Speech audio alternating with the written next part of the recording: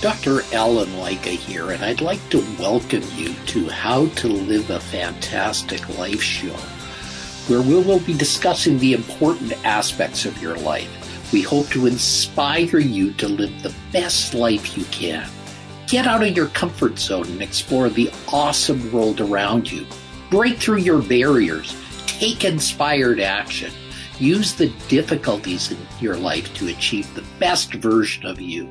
Well, today we have a very special guest by the name of Nick Nanton from the slums of Port-au-Prince, Haiti, with special forces raiding a sex trafficking ring and freeing children, to the Virgin Galactic spaceport in the Mojave with Sir Richard Branson.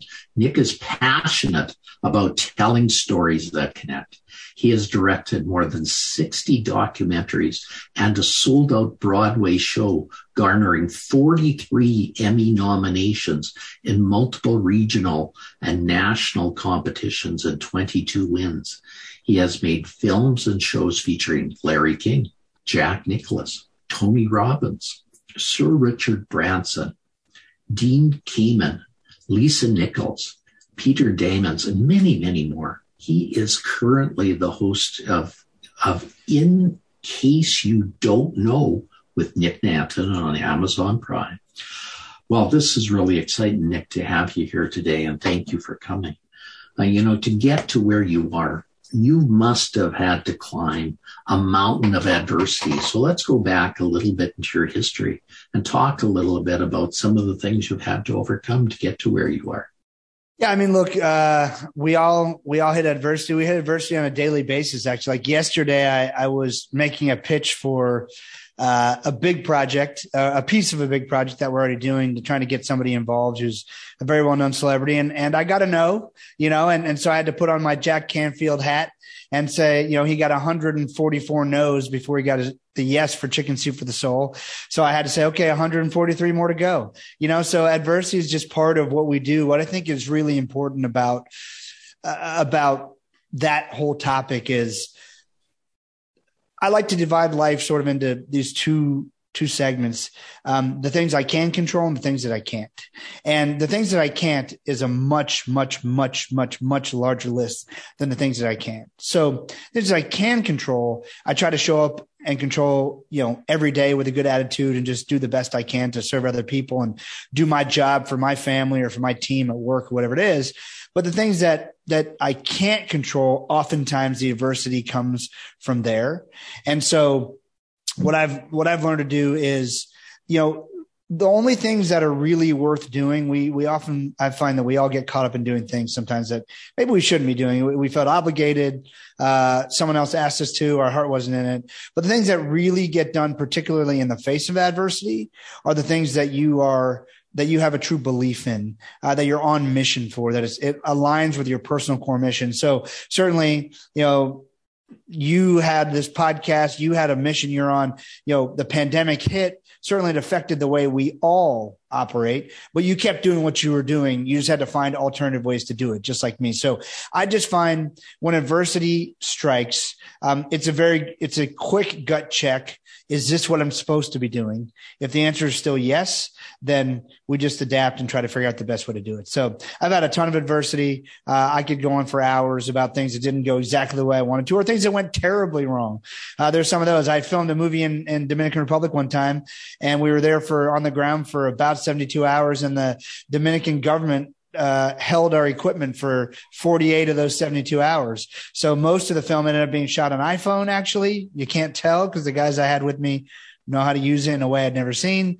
And we won some Emmys for it. So it's all how you respond. And I think honestly, how you respond to adversity is what prepares you for whatever's coming next. And the better you respond to adversity, the bigger that next thing is going to be, because the challenges don't feel nearly as grand. Now, you came into the United States as an immigrant, so that in itself posed a challenge. Let's talk about your experience there and how you had to overcome some of the boundaries there to get to where you are. Yeah, I think I would go on record saying my parents did the bulk of the work there. I was one when we moved to the United States. So I swore in with them as we became United States citizens when I believe I was 8, because we had to be here 7 years. And it was somewhere around there, 8 or 9.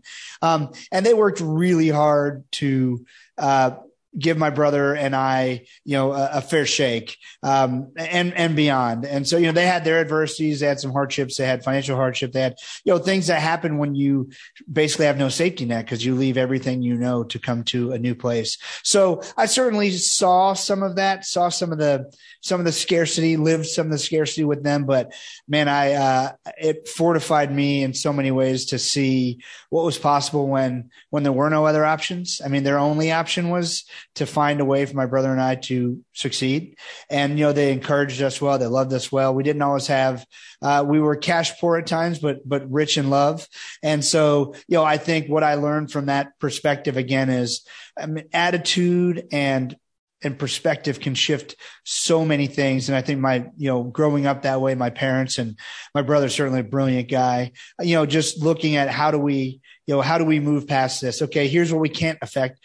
What can we affect and how can we do the right thing? And my parents, I think, also taught me a huge amount about serving other people. I mean, they're still, they still go weekly, it seems, to visit someone at a hospital or to some sort of feeding center, some sort of, they're great servants. So, there was adversity. There were things that were different. There were customs my family didn't quite understand. I mean, I come from Barbados, so it's still, basically an Anglo-Saxon Christian environment, essentially. And so, my family was from there. And so, we celebrated Christmas. We didn't know much about Thanksgiving, but they didn't know anything about football. So there were some things that you get made fun of as a kid for not understanding or not knowing. But, overall, America has been an incredible place to build a life and incredibly welcoming. In fact, I did an interview with a Grammy award-winning composer the other day, and he said, Nick, the Grammy Awards and the Oscars, and I believe he said even the Emmys, are the only awards in the world or of that high caliber that you can win if you're not a citizen of that country. I was like, that's really interesting. And so like the Juno Awards, I believe you can't win unless you're Canadian. Like there's a lot of nationalism that gets, celebrated in a lot of other countries, and America gets a bad rap for some of our, we deserve some of the bad rap, but a pretty welcoming and open armed place overall. So it's been a great place for me.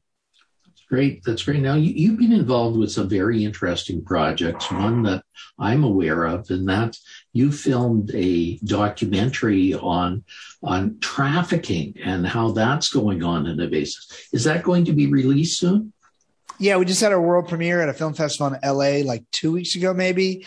It's now sort of making the film festival rounds. I'd expect that's going to happen between now and the end of 2021. And I think you'll start seeing some public facing stuff happening early 2022. My goal is to get it out there as quickly as possible because, it's another pandemic. It's a thing that, and quite frankly, most of us, me included, before I did this film, and I'm still learning because it evolves, but most of us just don't understand what it is anymore.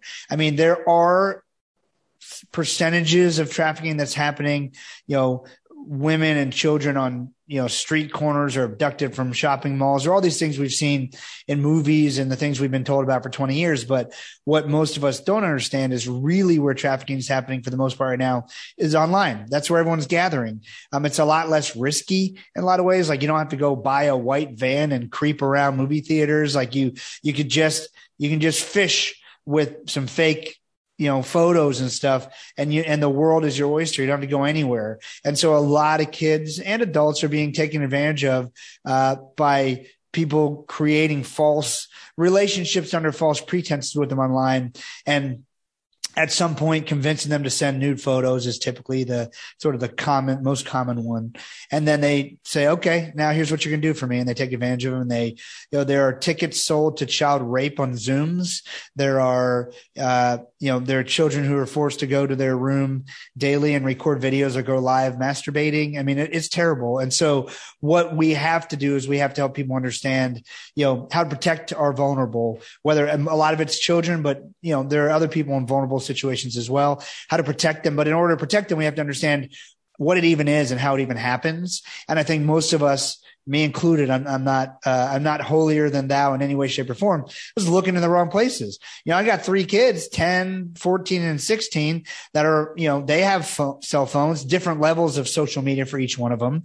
Cause I don't think 10-year-olds need social media, but, and that's just my belief, but it's just, but she's got friends that are on Instagram and she's a dancer and that's sometimes how they, submit a workout to their class when it was during the pandemic to show they did it. You post on Instagram and tag yourself. So my wife runs an account that she can see, but then also I let my kids play Roblox and I've let my kids play Minecraft and Fortnite and these video games. And, people are getting trafficked off of there too, because anywhere you can try to establish and communicate, anywhere you can communicate and try to establish a relationship with someone, that's where it can happen. So yes, I'm very excited to get that message out there. The film's called It's Happening Right Here. And I'm always happy to talk to anybody about that stuff if they, or refer them to resources that are way more qualified than I am in other instances as well. Yeah, that really is a very scary pandemic that's out there. And it certainly is something that is much greater than we really realize how big it is and how nebulous it is and how it is occurring in every city in the United States. And yeah, it's happening in everywhere. What I think surprises most people is they would think, oh, it's happening to immigrants. It's happening to people in lower class neighborhoods or low income neighborhoods. It's happening to but it's happening in every gated neighborhood in America because a lot of times, let's be honest, the wealthier a family is, sometimes it's sadly in a lot of cases, I don't know the stats, but parents might be around a little bit less. They're busier working careers. That creates vulnerabilities for certainly kids who don't feel like they're getting the attention they deserve or just not being monitored with what they're doing. And so it happens everywhere. And then when a kid makes a mistake like that and they send, naked pictures or whatever, and they get caught, their first instinct is not, let me go tell my parents, right? It's a very shameful, embarrassing, and they're worried they're going to get in huge trouble. Like what's going to happen? And so I think one of the conversations that has to be opened is, we have to tell our kids, they shouldn't do these things. But I don't know anyone who has been a kid who didn't make some mistakes. And so I think we have to open these conversations with our kids like, hey, you shouldn't do these things. And here's why.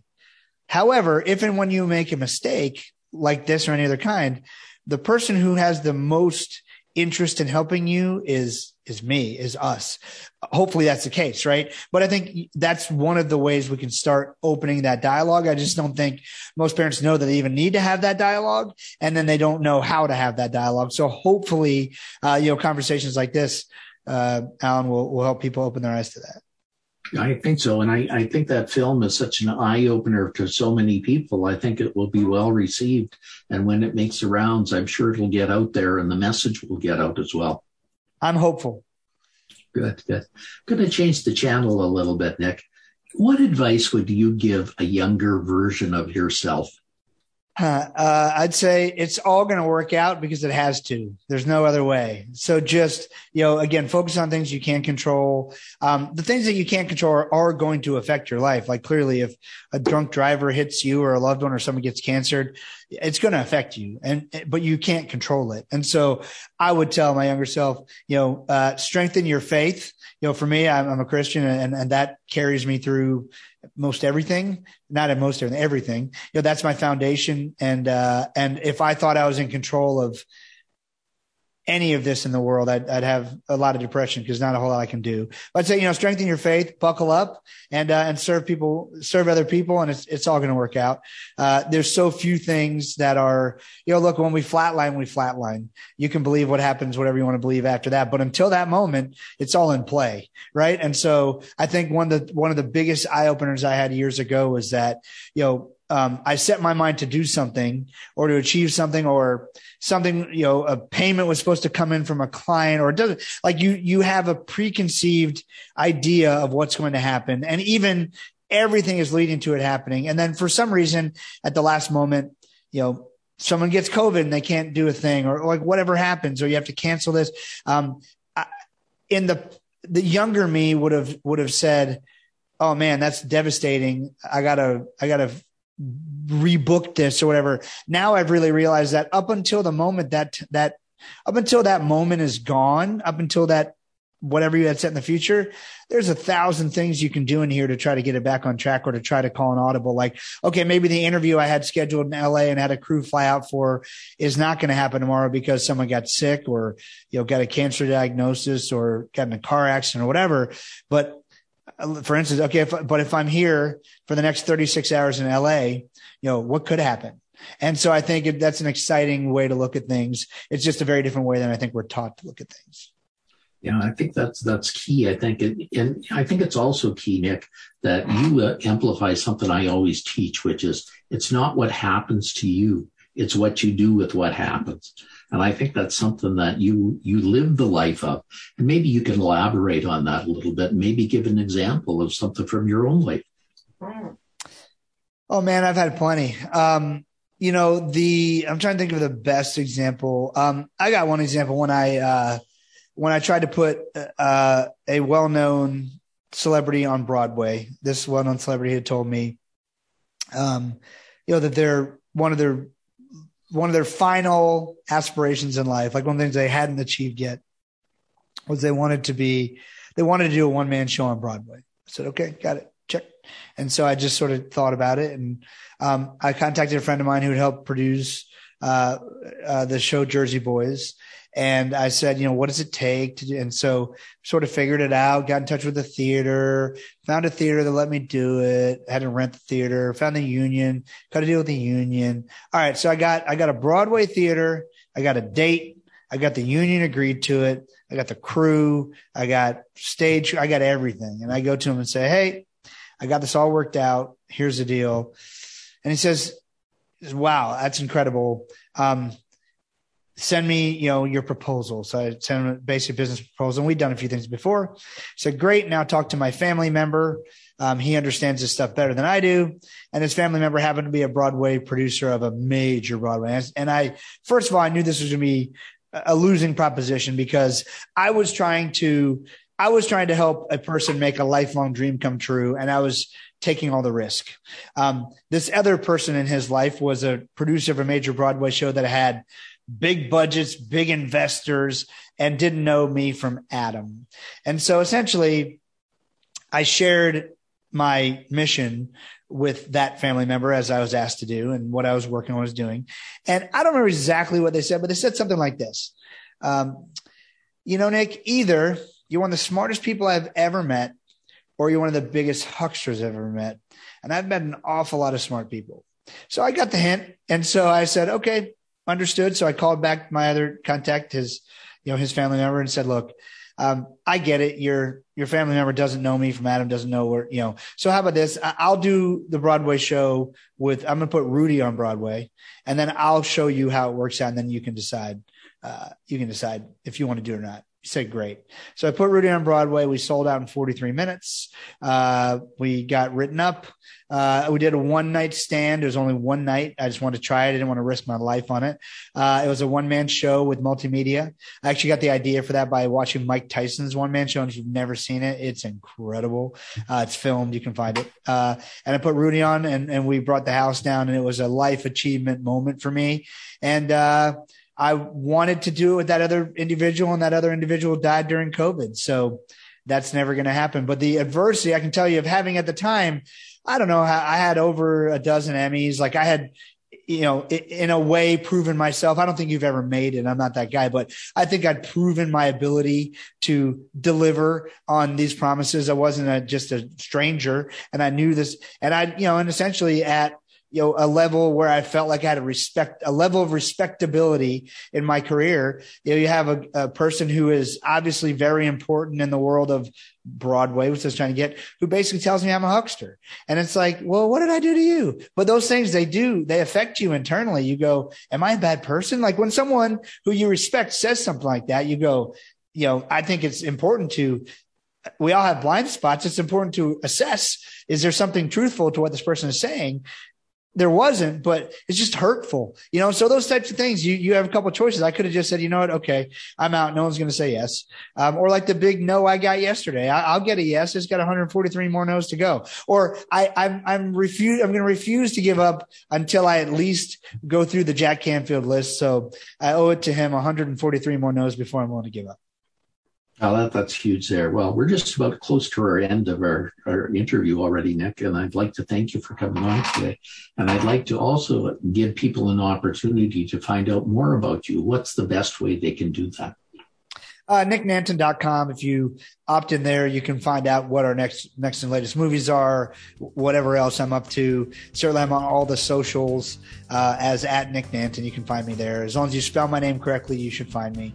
And I'd love to have you along. If you have any questions or anything, you can reach me on the website. I get the emails that come through there. I'm happy to answer questions or help you. I can't spend all my waking hours on other people's projects, but I'm also happy to help somebody who has a quick question or needs help with something. Thank you, Nick, for being here. And I'd just like to tell our audience that if you like the show, please like it and also put some comments down so we can pass this on to others. Thank you again, Nick. Have a fantastic day and good luck with your shoot tomorrow. Thank you. You've been listening to How to Live a Fantastic Life. Be sure and pick up a copy of Dr. Leica's book, The Secrets to Living a Fantastic Life, on Amazon.com. And you'll want to subscribe right here on this page so you don't miss a single episode. Have a fantastic day.